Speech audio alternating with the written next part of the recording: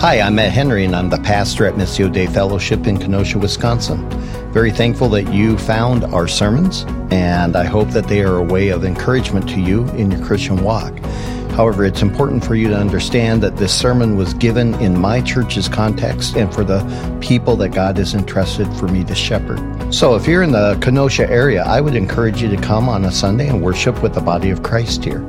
And if you're not in this area, these sermons are a great tool for supplementing your walk, but they are by no means a substitute for the local church. So you need to submit yourself to a faithful, Bible-teaching church and shepherd in your area. Thank you.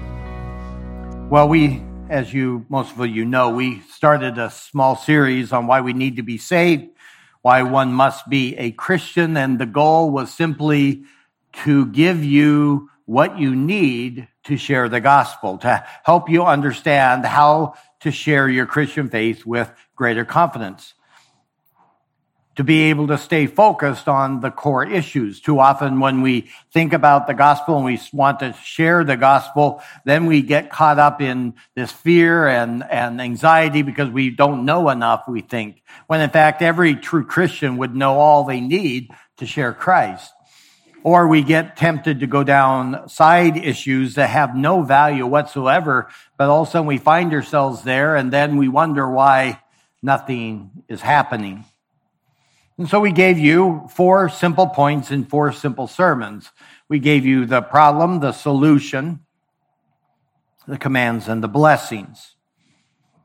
Now, if you can picture those 4 points like a sheet of paper in which 4 squares are cut out, and you can then lay that over any other religion or any person and their message, what you have then is the ability to assess what the person or religion is saying at the most core issue of salvation. By laying over these 4 points, you can say, what then do they say is a problem? What then do they say is the solution? What then do they say are the commands we are to do? And then what do they say are the blessings that come out of all of this? That's all you're doing. So you can have a friend who is an atheist, and in the course of a conversation, he says that he has no time for religion. That's a common one today. And the reason is because he's an atheist. And so you feel shut down. And you're like, okay, I guess we're done. Well, you can very easily ask him what he sees as the problem with this world. That's all you have to do is like, really, okay. So how do you view the problems going on in this world? He's the one that brought it up. All you're asking is him now to explain how he interprets what's going on around him. How does he see the problem in this world? What about the problem he sees within other people? What about the problem that he finds within himself? And with that, actually, all you've done is started a gospel conversation. And it's not that hard. I watch people and they seem to sweat bullets and they're like, I don't know what to do. You just talk. You just talk and you begin to look for those opportunities, and then you simply start with the problem. How do they view this world, and what's the solution? And from there you can say, I know you're an atheist and I understand you have no time for religion, but I have a very different answer than you do. If I buy you a coffee, will you give me a few minutes and we can talk? Now, maybe he'll laugh at you and walk away. But you'll be amazed at the number of times that they'll say, yeah, because you haven't started out by being a jerk and you haven't gone down some path that doesn't matter. You've just simply asked a question. Well, what we did then is, as a result of that, we chose 4 major religions to show you how this looks and see it in practice in these various groups. And so the first is the Roman Catholic Church, and then we're going to do Islam, and then Mormonism, and then Jehovah's Witnesses. And I'm obviously the one taking care of the Roman Catholic Church. Roman Catholic Church represents, as I said last week, almost 18% of the world's population. By the time we deal with the Catholic Church and Islam, we will deal with at least a third of the human population in this world. Meaning over 1 billion people to varying degrees of faithfulness, would call themselves Catholic. And as I said last week, most every person in this room was at some point a Catholic, has friends or family who are Catholic. You may be a Catholic yourself. And for those of you who were raised in the Catholic Church, it's likely that you have a diverse sense of what it believes. I've been here now in this town for 25 years and have interacted with so many different people.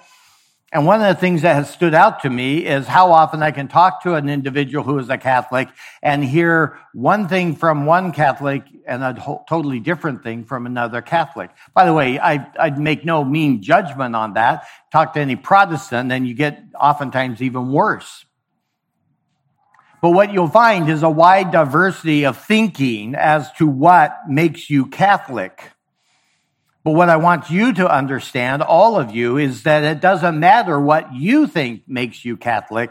The only thing that matters is what the Catholic Church teaches. Because the Catholic Church says that salvation can not be found anyplace else but within the Mother Church. It's found within the Church, and it's through the Church that salvation is administered. And it is done in a very specific way. One of the things that I think is interesting is the relationship of sin. So we spent a whole hour last week dealing with that. When you talk to somebody, it really won't matter what they think or what their priest even thinks. You'll talk to people and they'll say, well, I love my local church. I love my priest. He's been so kind to me. He's been so good to our family. He's been an influence. He's done things for good. I appreciate the school that they went to, and on they'll list all of those things. But what matters ultimately is, what does the church say? What does the church teach? Because the church, rather, teaches that if you willfully reject any of their cardinal doctrines, it's a mortal sin. And as you learned last week, a mortal sin means you are now going to hell. So when you talk to a Catholic, you say, well, it says this. And they say, well, I don't believe that. Well, then they're in mortal sin, according to the Catholic Church. And they're not actually even saved, in any sense of the word saved. One of the strange things I find as I learn and study and talk to people is that for the Catholic Church, the more devout you are, actually sin weighs greater on you. As you grow and become more serious about your faith and you understand the nature of the sacraments and the nature of justification and the way one becomes saved, the better you understand that actually the burden becomes greater upon you. And the reason for it is built into the very system of Catholicism. And so what we did last week was go down a rabbit hole of how the Roman Catholic Church views sin. And my goal was very simple. I don't know if I achieved it. I tried. My goal was to show you how complex it is, how incredibly complex the whole issue of sin becomes for the Christian. And I'm saying a Catholic Christian. Show me grace. I'm going to use broad words here. But for the Catholic Christian, sin becomes very, very complex. Not for the non-Christian, but for the Christian. Now you have to deal with all of these various issues. You have to distinguish between what was called a material sin as opposed to a formal sin. Especially when you're dealing with mortal sins or venial sins. Because if you remember from last week, one can commit a mortal sin materially. But it can, in formality, only be a venial sin. And so you're like, well, wait a second. How? What's his work? And how do you know? Who gets to tell you that the sin that the church says is mortal is formally only venial, so you're good? Who gets to decide that? And how? What's the criteria? And so you have people who simply brush aside the sin or they work with it. Many people will encounter a priest who downplays it. You'll go into the confession booth and you will confess with great fear and trepidation your mortal sin, and the priest will tell you, now, perhaps they'll ask some questions. In fact, you did not, commit a mortal sin, even though it is a mortal sin, because in reality, it's only a venial sin for you, and you are fine. Now, they wouldn't say it that way, but that's what it means.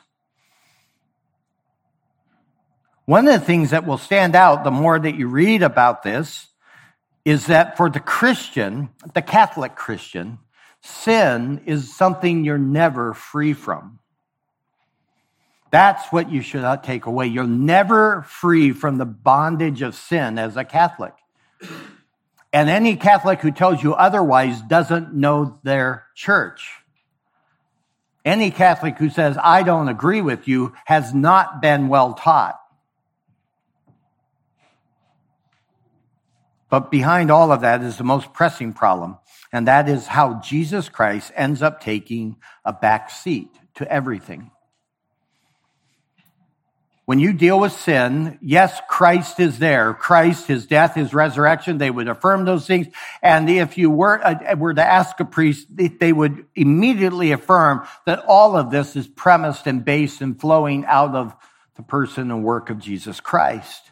They would say all of that. But when you watch it play itself out, what you find is that at the center is the Virgin Mary. At the center is the priest and his sacramental works. At the center is the penitent who's doing the sacraments. And on the side is Jesus in the periphery. But what you will not get with absolute and total assurance and absoluteness is the call to fix your eyes on Jesus, who is the author and the finisher of your faith. The only thing that saves a man or woman is Christ. It's that wonderful, it's that glorious, it's that deep, it's that full, and it is also that simple. And so what we're going to do today is we're now going to do a deep dive into the idea of the doctrine of justification, which is one of the many blessings Grayson mentioned. When you come by faith to Jesus Christ and you entrust yourself to him and him alone for your salvation, then what you have is this thing called justification. And it's, again, one of the many promises, but it's the key one. To be honest, most Protestants today don't have a clue really about what justification is and how it operates.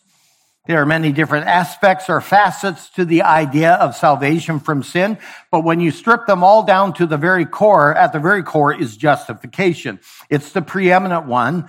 Get this wrong, in other words, and you get salvation wrong. This is what brought about the great break back in the 1500s called the Reformation. Justification is the article or the doctrine upon which the church stands or falls. Others would describe it as a hinge, or rather the hinge, upon truth and error and which way it will swing. So it is of utmost importance and should not be seen as some small point of difference where we agree to disagree. But to understand why it is so important requires that you understand the seriousness of sin, hence last week. Here's the real question. How does a just and holy God justify or declare righteous a wicked sinner? That's the question. How can God be holy and yet take a sinner and call him righteous? What must occur? So going back to sin, you have to grasp that mortal sin in the Catholic Church is exceedingly powerful in the life of a Catholic. Though when you ask them about it, you will find it is downplayed. In fact, here's my challenge to you if you have Catholic friends or family, and again, kindly, but ask them, when was the last time you committed a mortal sin? Just ask them, when was the last time you did? It's fascinating to me the number of times that I've asked that kind of question, and it's like, oh, it's been ages. And I'm like, really? Have you looked at the lists? I mean, I know you. You sure? And if you're not sure, I would encourage you to just simply, before you ask somebody like that, go online and just type in lists of mortal sins. And you'll go to many different Catholic sites that are approved by the Catholic Church and the magisterium, and they will describe for you all of the types of mortal sins that can occur. And so when they ask you that, you can go down through that list and just say, none of these. You've been that good. Because a mortal sin is so bad that it destroys even justification. For the Catholic, you no longer have any justification once you've committed a mortal sin, and we'll see that in a moment. So, the church, let's dive in now. The church began way back many centuries ago to use the Latin Vulgate. That is simply a translation of the Bible. The Bible is written in Hebrew and Greek, ancient Hebrew, ancient Greek, and this is where actually the problem began. In the Latin Vulgate, which is translated now into Latin, they used a word for justification. The term to justify in Latin actually meant to make righteous. Hear that, to make righteous. And so the idea began to develop and become enlarged over the years. They took that idea and began to develop and grow it, that what the sinner needed to do was to become increasingly more holy, or to use another word, to become more just, until they are ultimately justified by God. They need to be made righteous. The problem with it is that the Greek term that they translated that way actually means to be declared righteous, which is radically different. Dikaiao is the word, if you care, and it simply means to pronounce or declare righteous rather than to make righteous. So the Roman Catholic Church has this idea of sanctification, or what they would call sanctifying grace, producing and building the person toward a state of becoming fully justified. Get that in mind, that they are in the process. What God is doing in the Catholic is that he is putting more and more righteousness into them until they are fully righteous. Because he cannot, as a holy God, allow anyone to be in his presence who is not fully righteous. So they are in the process of being made righteous. Now, right there, many people who are even in the Protestant church would be saying, I have no problem with that. And that shows how poorly you understand the doctrine. That is very different, because the biblical model is actually speaking of a state of being declared righteous. It is not being made righteous, but being declared righteous or justified. Now, out of that statement of fact that you are now justified flows holiness and righteousness and things, but none of those affect your state of justification. You are not more justified because you put away this sin or that sin. There is no perception of your justification starting here and becoming larger as you walk as a Christian.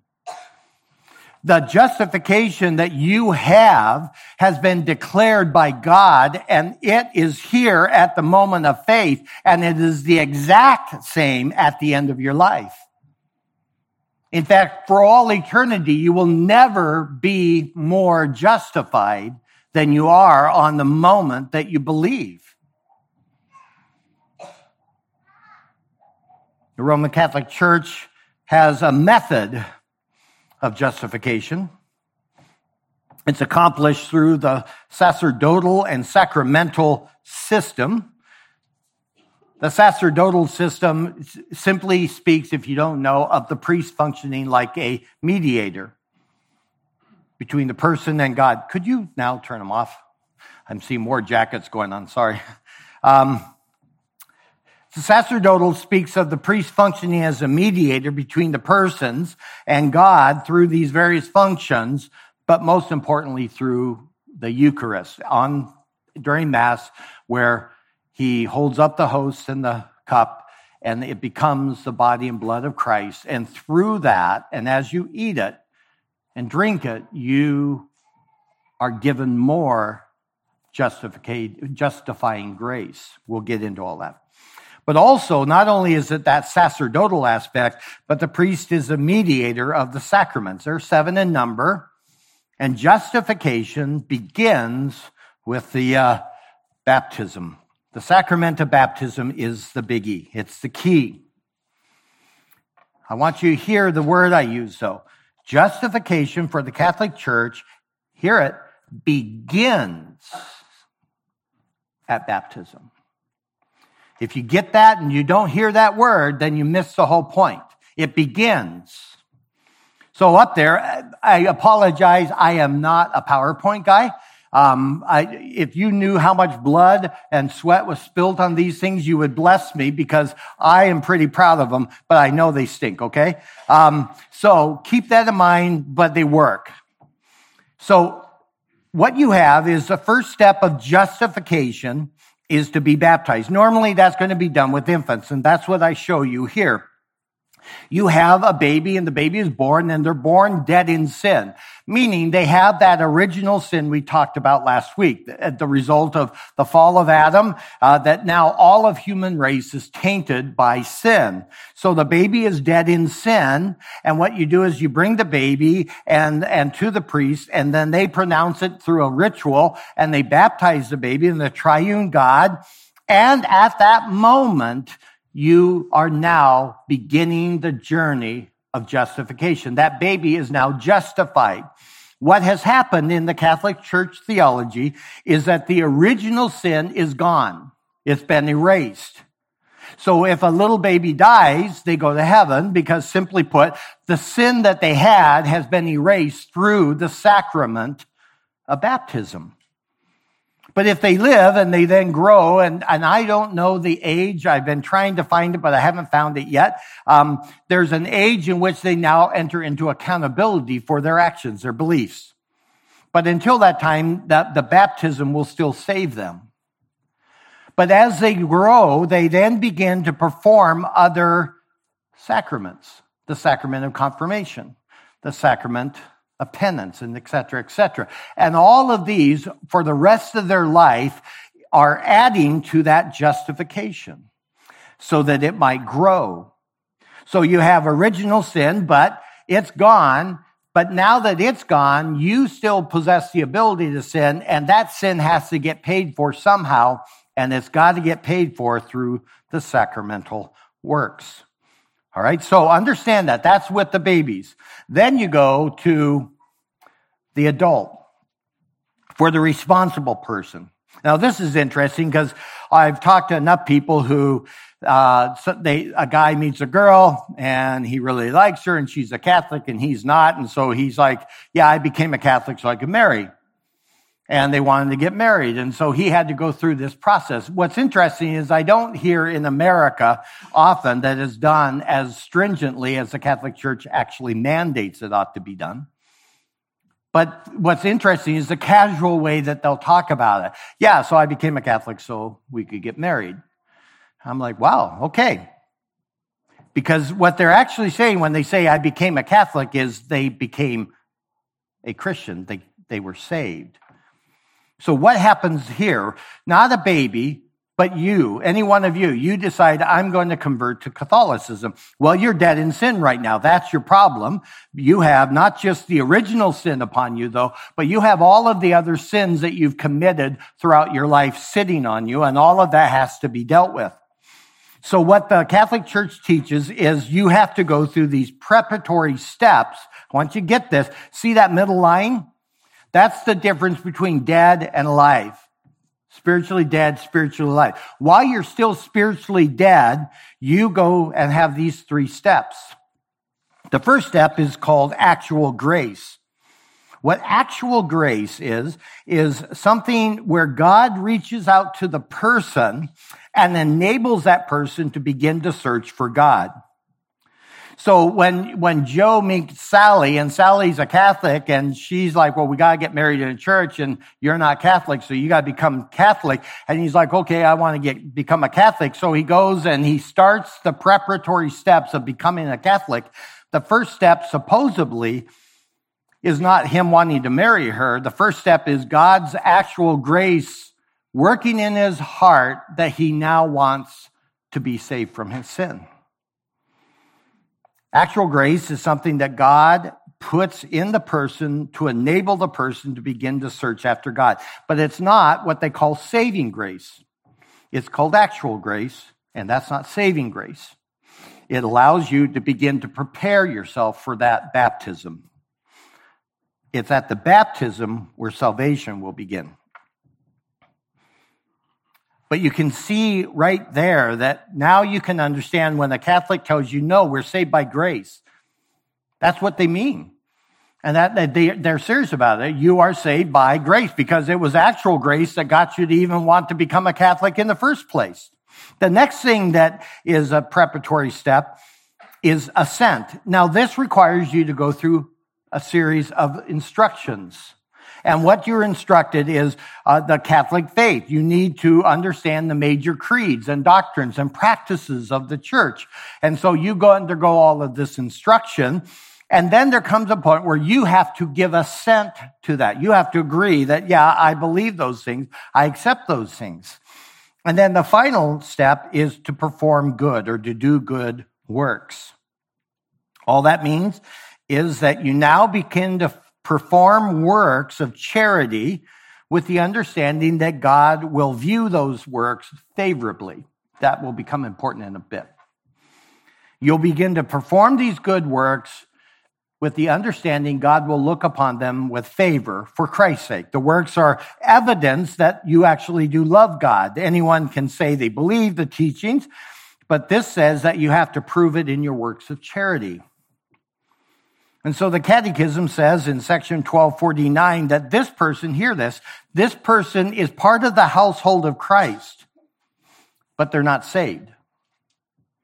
So they're part of the household of Christ at this point because they're going through these preparatory steps, but they have not yet entered into the state of salvation. So once baptized, now the person is granted what is called sanctifying grace.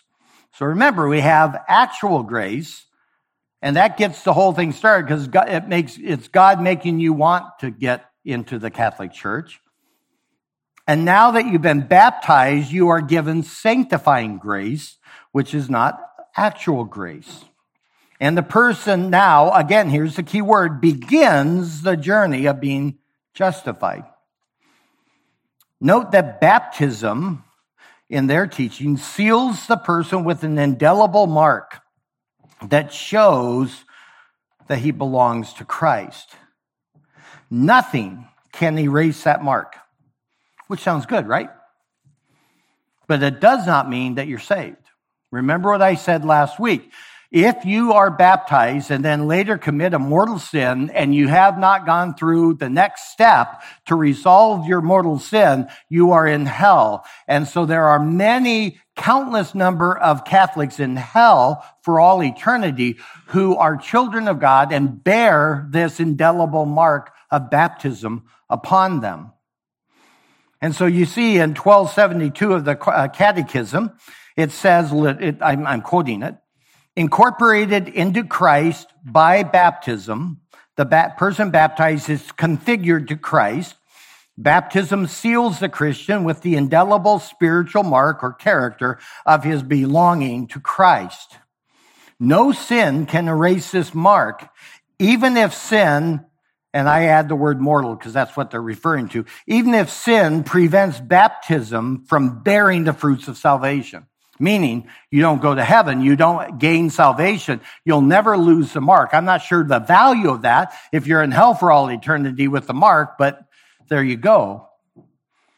So they would argue that given once for all, baptism cannot be repeated.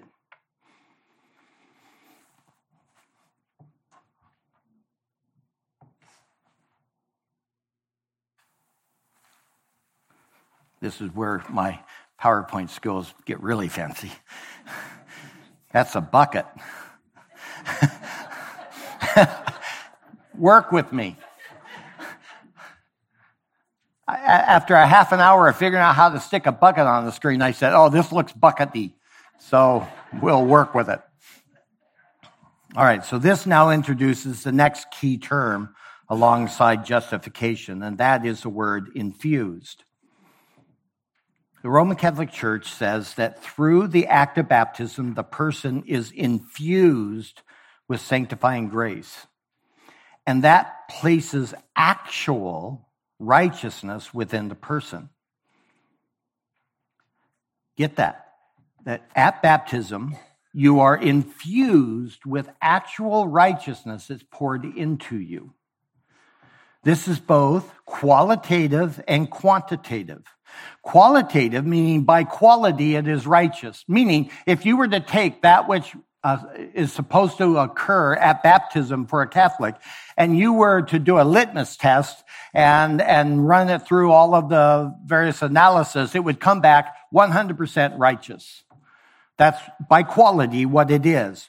But it is also, here's the bigger issue, it is quantitative. There is a measurable amount.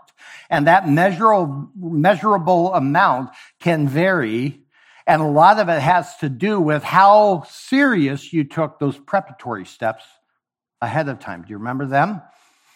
Before, how serious you really figured those things out may cause a greater amount of sanctifying grace to come into you.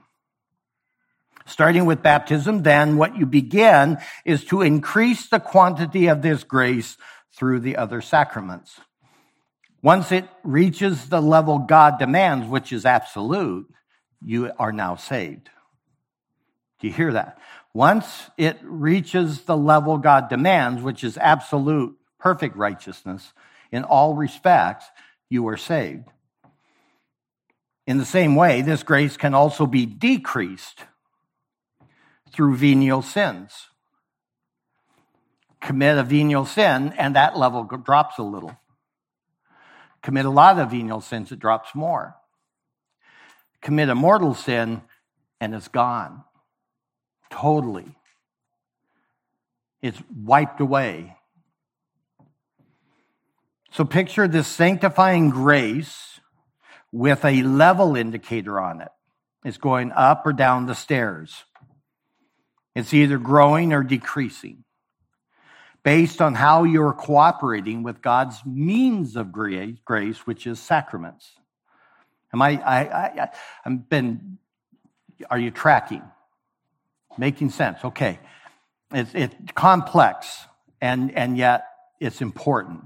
So you are trying to become justified. It started in your baptism, and you got a certain amount in there, and that's good. All right, now we got to build that, and you're going to start to do that. And the church will tell you, God, in His grace, has given you the means to do that through these sacraments. All of it's by grace. So you're saved by grace, brother. You are by grace saved. Go to the various sacraments and partake of them, and you will add to that. But understand, if you don't, those are venial sins and you start to drop down. You'll never drop to empty, and we'll get to that in a second, but you'll drop down. Commit a mortal sin and you're at empty immediately. This is very different, beloved. Very, very different from a biblical idea of grace. The Bible does not make grace a substance that is quantifiable. Grace is God's kindness toward you. Grace is God's mercy toward you. Grace is God's pity toward you. It is His favor toward you. But more importantly, the very word itself means that it is unmerited, undeserved in every way. If you do something and God then gives you grace, it isn't grace. It can't be grace by its very nature. I'm trying to, off the cuff, come up with some dumb illustration and probably can't do it justice. Just understand that that is not grace. Within the Catholic Church, you have this idea of grace, and it's there, and you have different kinds of grace, actual grace, sanctifying grace, and all of that is working toward this justification, and you're growing more and more of that in the bucket called you, and you're going up the steps as you do the sacraments, and as you do them faithfully, and with faith, and believing fervently. So all of this is going on, and so you're doing a lot of wonderful things that we would say, wow, what a woman of faith, what a man of faith. Look at the man as he pursues and seeks the grace of God. But what you think grace means, for the Catholic who understands this, they understand it's a quantity and it's more going in the bucket and the level goes up or down when they stop. The Roman Catholic Church says you get actual grace that enables you to start moving toward salvation. And then as you do things correctly, you earn the right to be baptized, which then grants you sanctifying grace, which then puts you on the journey to begin to become completely righteous or justified so that you can have eternal life. Now compare that with this.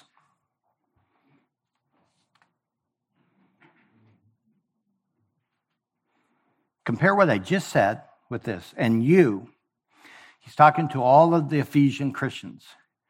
He's looking at them, and they are Christians, okay? Picture if this would make sense if they were a Catholic. And you were dead in your trespasses and sins, in which you formerly walked according to the course of this world, according to the prince of the power of the air, of the spirit that is now working in the sons of disobedience. That was you, all of you here. Among them, we too all formerly lived in the lusts of our flesh. We indulging the desires of the flesh and of the mind, and were by nature children of wrath, even as the rest. But God, up to this point, the only thing you have is his wrath. The only thing you've achieved is sin, right? That's all you got. And you're so good at it that he says you're dead in it. But God, being rich in mercy, not possessing rich mercy that he's going to now dole out in a bucket, okay? He doesn't have like a little, what do you call them? Not spatula, what is it? Ladle. Thank you.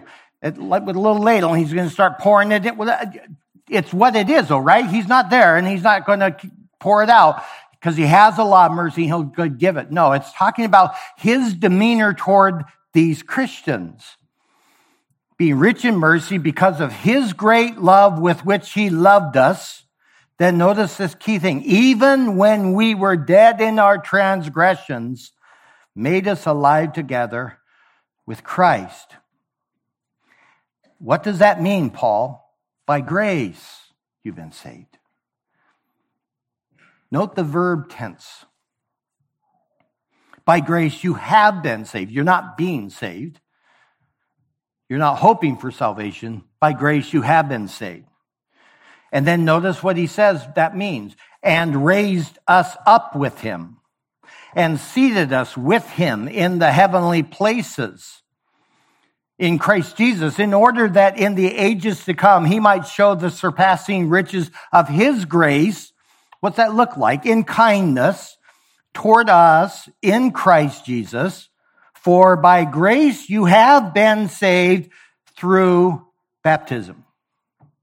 Through whatever. No, through faith. And that not of yourselves, it is a gift of God, not as a result of works, that no one should boast. Notice that God works in us while we are in the state of deadness.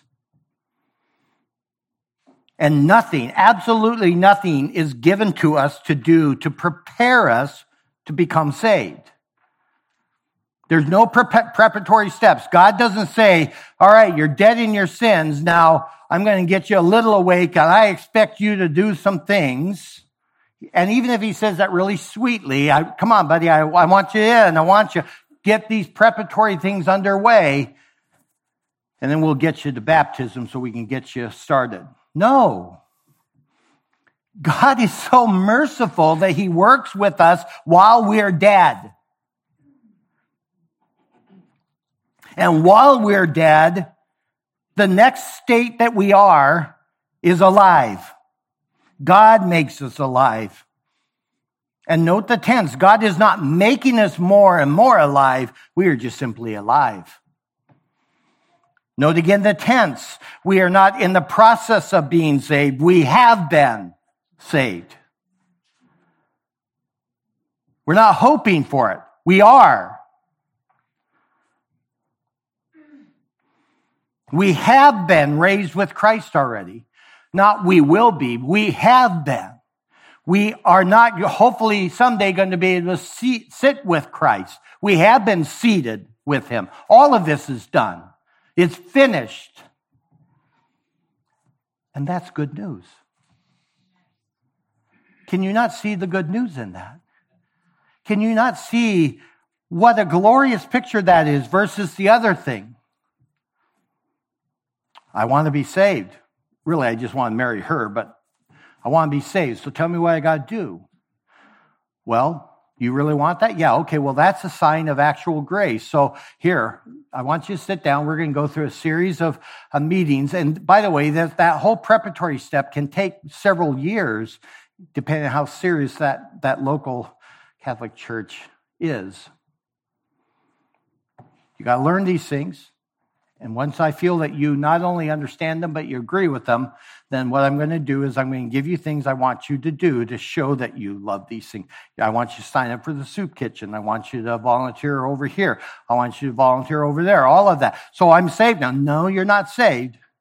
You're in the household, but you're not saved. Okay, so how long do I do it? You do that until I have deemed that you have made it. I, the priest. Once I deem that you have done enough, I will baptize you, and then you start becoming saved. Oh, I'm not saved yet. Well, yes, you are because you got baptized. But, if you die right then, you're good. But if perchance things don't go quite your way, no, then we'll have to do the next step. It is key for us to understand the relationship of grace and sin in the teaching of the Roman Catholic Church. Grace is something we receive into our soul, and it grows or shrinks due to various things. Sin is a disposition, an action that has two different levels of seriousness, mortal or venial. Here's the point in all of that. In the Roman Catholic Church, sin can kill grace. Did you hear that? Sin can kill grace.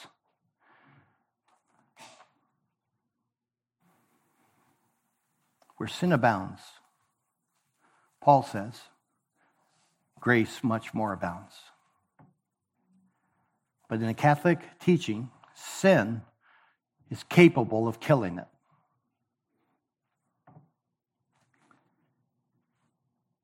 So what does one do if he's committed a mortal sin? How can a person become justified again? Because that's what's happened.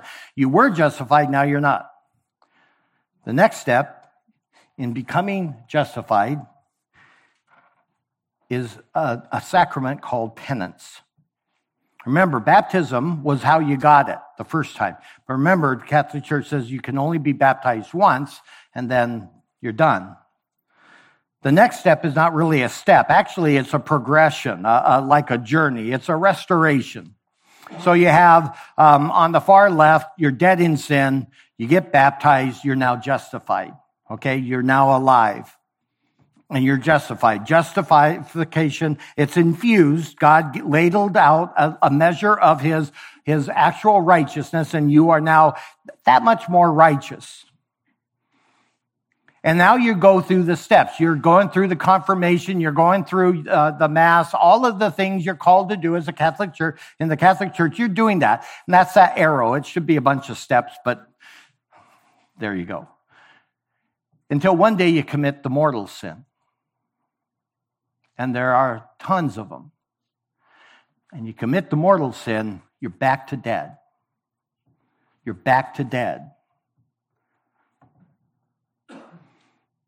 So how do you get back into life? Because you'd like that, right? And you have the sacrament of penance. And the sacramental journey, once you've done that properly, you enter back into that journey again that you left when you committed the mortal sin. Now you're back there, and now you start the process all over again. So, the Roman Catholic Church calls penance, oh golly, I'm on page 8 of 16. The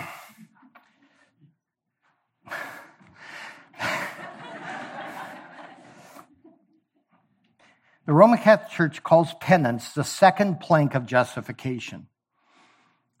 One of the things I'm trying to do in this sermon series is it's easy to get up there and just rail. But what I'm trying to do, and I hope I don't bore you, but I'm trying to show you what actually the church teaches. So I've spent way more time than I care to in the Catholic Catechism because it is the formal, actual, true teaching of the church. In 1446, section 1446, it says this: Christ instituted the sacrament of penance for all sinful members of his church. Above all, for those since baptism have fallen into grave sin. Grave means mortal. And have thus lost their baptismal grace. Now, see, it doesn't sound like you lost your salvation, but that's what baptismal grace is. Baptismal grace is how you go from death to life. And you've wounded ecclesial communion. It is to them that the sacrament of penance offers a new possibility to convert and to recover the grace of justification. The fathers of the church present this sacrament as the second plank, and I've added the words of salvation because that's what it's talking about. The second plank after the shipwreck, which is the loss of grace. So how do you get this? You got to get it back. You have penance. Well, there's 3 elements to penance that make it actually work. The first is you must confess to a priest. Technically, I didn't know this, I learned this. Technically, you don't have to confess to a priest your venial sins. The only sins you need to confess, you must confess to a priest, is a mortal sin. It's not wrong to confess a venial sin, but it's not necessary because you can deal with those through all the other sacraments. Just by doing them, you can resolve them. I didn't know that. But when you're in the confession booth, it's because you've done a mortal sin. That means you're dead and you're getting it back. And what will happen is you'll have the confession to a priest, and then you have this thing called an act of contrition that shows your confession was more than words or even a fear of punishment, but it's actually a sorrow of offending God. And so he'll say, you need to do X. Usually it involves some Hail Marys and some Our Fathers, but it also might be you need to go do this and go do that. So you have to do these acts of contrition. Again, all of that depends. They don't have a manual. For this mortal sin, boom. So each priest will tell you what he says you got to do. And so if you got a really nice priest, so to speak, he'll say, look, 10 Hail Marys, 2 Our Fathers, and light 3 candles that you got to buy. Sweet. Get a tough one, and it's not going to be just that. Whatever he says, you got to do. And then the priest will say, I absolve you. He says it in fancy words, but in Latin, but that's what he says. I absolve you. And at this point, the person is pardoned both of the guilt and eternal punishment of the mortal sin. So he's no longer guilty of the sin, and he's pardoned from the eternal consequences of sin, meaning he won't go to hell. But, and what I'm learning more and more as I study the Catholic Church is there's always a but. But there's still a debt you got to pay. That sounded pretty good. When I first heard that, I'm like, all right, so the guilt's been pardoned and the eternal punishment's gone. All right. And he's like, yeah, but that's not it. There's also additional debt to divine justice that you have to pay for. And that you have to pay for here or in purgatory. But you got to pay it. I'm going to be unkind here. Christ doesn't pay your sin in the Catholic Church. Not really. Christ doesn't take your sin away. First Peter says that he bore our sins away on his body. But not there. He sort of bore them, kind of bore them, almost bore them, but there's always stuff on you to do, and you got to start doing them. So this then makes you have to do what are called works of satisfaction. And again, it's done through Hail Marys, Our Fathers, giving alms. During Lent is a big season, which we're in right now. And in the Lent, that's a big time for them to contemplate. I think it's 6 weeks, 5 or 6 weeks leading up to Easter. You are expected to fast, to pray, and to abstain from things. That's why you have people say, well, I'm abstaining from coffee, or I'm abstaining from beer. But often what's missing is the central thing you ought to be doing during Lent, which is almsgiving. In fact, the Roman Catholic Church teaches that almsgiving is superior to both prayer and fasting.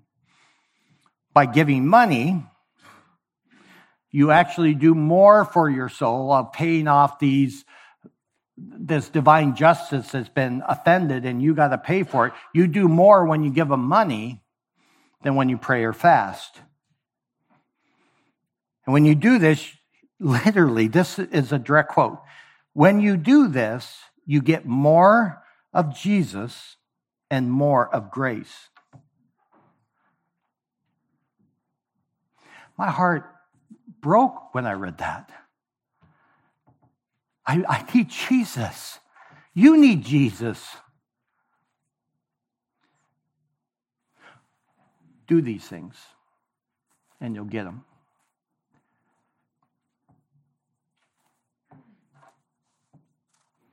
This is where it becomes very important to grasp justification.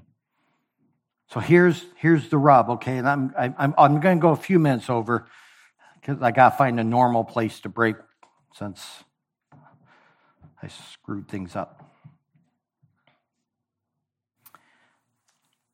It's very important for you to grasp justification. Do me a favor and do yourself a favor. Don't ever tell a Catholic that they're justified by works, because they're not. Don't say, well, your problem is you believe in works and we believe in faith. That's not true.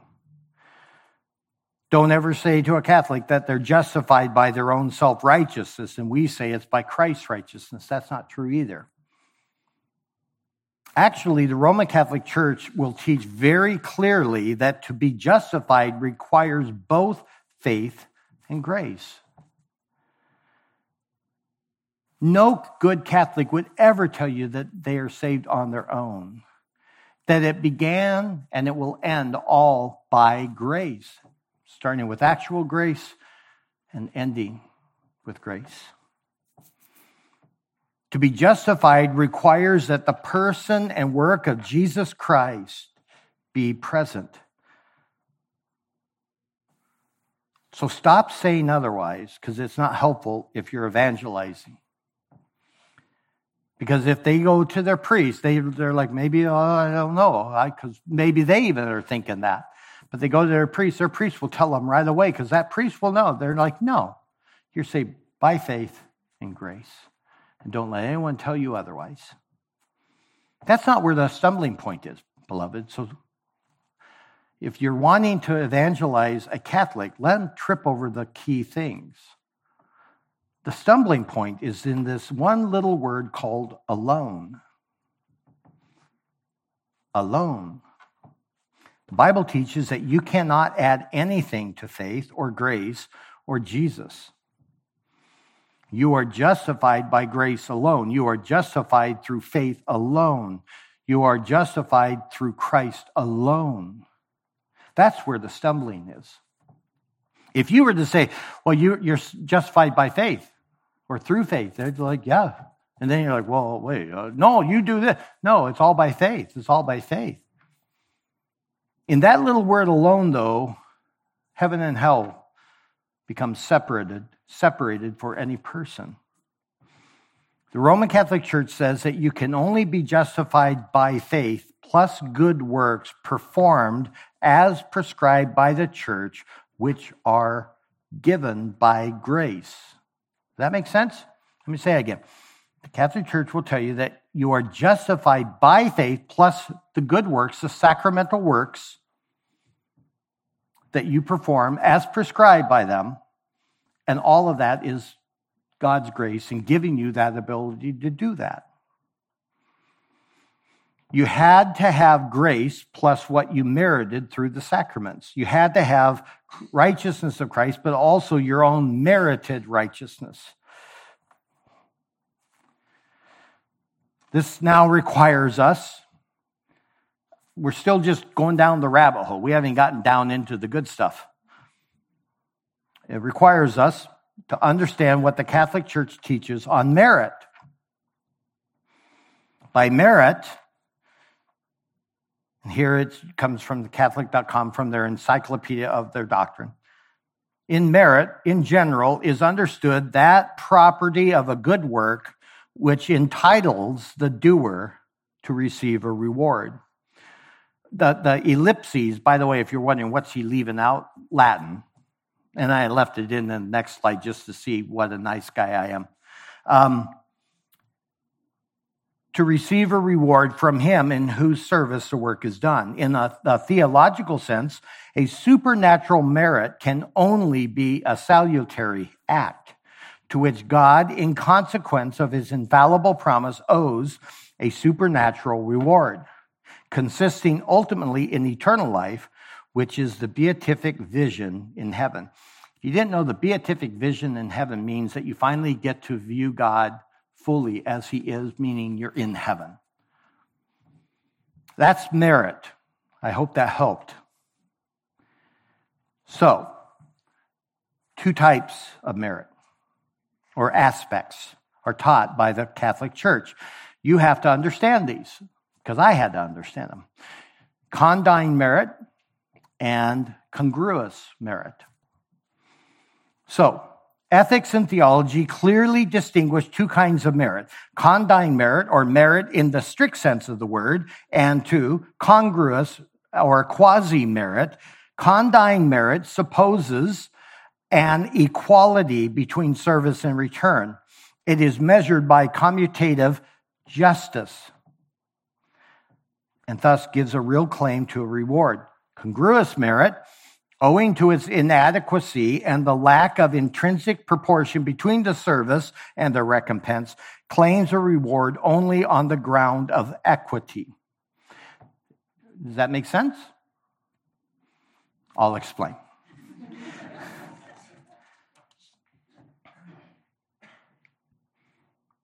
Condign merit means that something is done so worthy of merit that it demands and has a right to demand the promised reward. In fact, condign merit is so meritorious that to not reward it would be unjust. It is the right of the person to receive the reward. To say it a bit differently, a person under the influence of actual grace performs an act that is beyond normal acts that any unbeliever would do. So they would call that a supernatural act. And if they do that, God has guaranteed a reward for it. Guaranteed, if that was done. However, here's the key. Humans can't do that. A couple of your faces are hilarious. I thought that same thing perhaps you thought when I went. I'm like, then why did I go through all this stuff to learn about condign merit? It's so meritorious that God has to do it. He's required to do it. It's a tit for tat. Humans cannot do works of condign merit. In other words, though this is a theoretical reality, it does not ever occur between God and man. So God is never, but this is important. You have to understand this because you'll make Catholics guilty of this and they'll say, no, if they know what they're talking about. God is never in our debt to do something such as save us or grant us eternal life. So it's false to say that the Roman Catholic Church teaches that you do good works and God has to reward it by saving you. That's why I'm taking you through that. However, and there's always a however, there is congruent merit. Congruent merit, I'm now officially at 60 minutes, so I'm now in overtime. Congruent merit occurs with respect to God when a person under the influence of actual grace does an action which pleases God, but which he is not promised to reward. Sometimes God chooses to reward the act, sometimes not. For example, if we obey Jesus' instruction to supernaturally love our enemies and pray for them, however, God has not promised that he will answer our prayers concerning them. Although he is pleased with the prayers we are offering out of supernatural love for them, he may not give them the blessing we are asking for them. So, what's this got to do with anything? When you do the penance of satisfaction, remember, we're still dealing with how do you get back into justification. You were baptized, you were doing really good, and then you did that mortal sin, and you're now dead in your sins. You want to be back into justification. You want to get that stuff poured back into you. Well, you've been jumping through these steps. Well, you have to do these works, these merits of satisfaction. So when you do the penance of satisfaction, that work that you're doing, all of those things you're doing, does not meet the standards of condign merit. Rather, it is congruent merit. That means that it is merit that as a result of what is called actual grace, which is influencing you to do those things, but God is not actually promised to reward you for those acts. He may not even give it to you. But in doing these works, it makes it fitting for God to restore the person back into a state of grace. Again, it's all about what do you do when you have a mortal sin. You're a Catholic. Again, as a Protestant believer, none of this makes sense to me. But you're a Catholic, and you are in trouble because you committed the mortal sin. You got to get back. He doesn't even give you the guarantee. The Catholic Church won't even give you the guarantee if you do this, you get that. Because that would be condign merit, and that would make you greater than God, and nobody gets that. How do you get out of hell? He says you got to go through the sacrament of penance, and you have to do these works of satisfaction. So if I do these, God will save me. Technically, no. Technically, no, he doesn't necessarily, because if he did that, you would be claiming condign merit, and God does not accept that. So, no, not necessarily. And you're like, then how am I making it? Well, you still do those things because they're congruent merit. Is this not blessing your soul? I'm trying not to be a jerk, but it's like, I'm a poor sinner. And I've been a faithful Catholic, and I have committed a mortal sin, and I don't want to go to hell. I need assurance. So the priest gives you works, congruent works, called works of satisfaction. So they are meritorious, but only congruously. And if you did those things, though God is not, now here's the trick, okay, listen.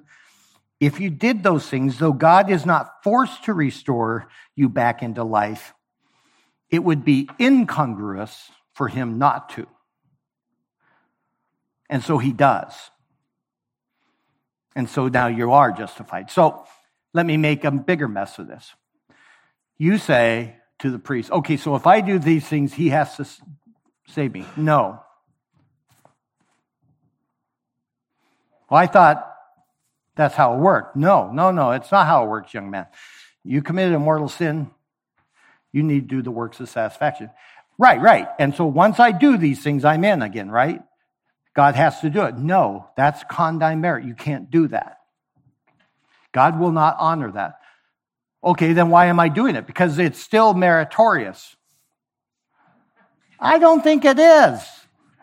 And he puts his hand on me. He says, my son, you need to understand, it's congruent merit. Okay? So I do these things called congruent meritorious works of satisfaction. Right. And you're saying I might get saved? Well, technically, but really you will be saved. Why? Well, because though God is not forced to save you, he will save you. Because to not save you again would be incongruous, inconsistent. So you go do it. Here's the problem. I haven't even begun to talk about faith yet. I haven't even gotten into justification, truly. And an hour and 5 minutes have gone by, and I'm just going to make a very weird ending here. Because I don't have any other way to do it. We have not discussed the idea of faith yet. We have not discussed the idea of what belief is. We have not discussed the idea of what grace is. But there you have the beginnings of their solution. That's what I want you to get. That's the solution that they have. That's what your grandma has. That's what your grandpa has. Whether you believe it or not, whether grandma and grandpa believe it, doesn't matter. That's what the Catholic Church itself teaches. It's serious. You have the problem. You have sin. I need the sin to be resolved. I desperately need it. Well, here's the steps. And it's a life of steps. All of it shooting for the goal that eventually that bucket called Matt Henry gets filled all the way up. Because you will not enter heaven until it is full. And no one, except the rarest of people, they're called saints. Only the rarest of the rare go straight to heaven when they die. In fact, even the last pope that died, it was acknowledged that we should say prayers and have masses done for him because we can hasten his presence from purgatory into heaven. You're like, if a pope's not there, how long am I going to be there? We laugh, but we should weep. We should weep.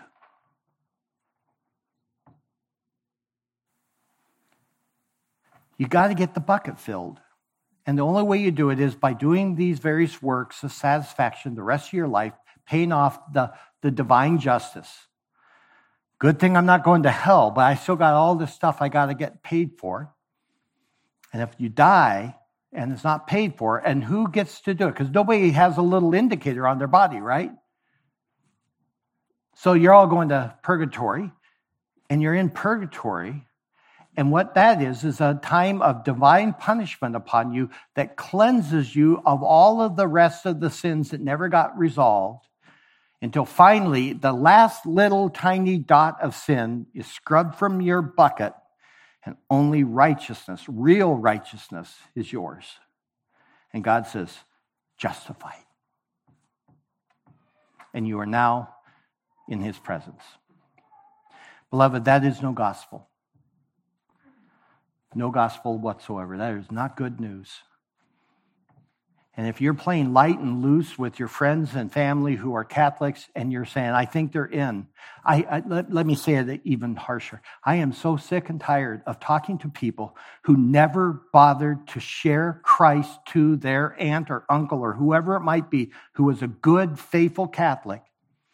And then afterward say, yeah, they died. You know, though, I think they're saved. What are you thinking? What are you thinking? This is what they've done. You have brothers and sisters, aunts and uncles, fathers and mothers and grandparents who you love, and they are good, kind, wonderful people from a human perspective. But if you think that they are any closer to filling that bucket up than you are, you're crazy. It is Christ and Christ alone. Always and ever, it is Christ and Christ alone. You are saved by faith alone, and at that moment you are fully declared, not made, declared righteous. And that, my friends, is the gospel. Let's pray. Father, open our eyes to this. Give us a burden. Father, let us not be fools that gain more information and then walk around like a little Pharisee clucking our tongue. Some of these men and women, they have a spouse who is in this state, and they are the most arrogant individual rather than a gracious, kind, merciful purveyor of truth. Let those men and women repent. Let them come to their spouses with the kindness that you came to them with, and begin to kindly and graciously show. Let us repent of our lack of understanding of the great salvation with which you've saved us, and fill us with an understanding of the seriousness of what is called the gospel, and that we have been entrusted with this gospel once for all delivered to the saints, and to contend for it, to hold it and delight in it. Help us, Father. Let us not be a church of mean-spirited people who have lost what it means to see the grace of God visit our soul. I ask in your Son's name, amen.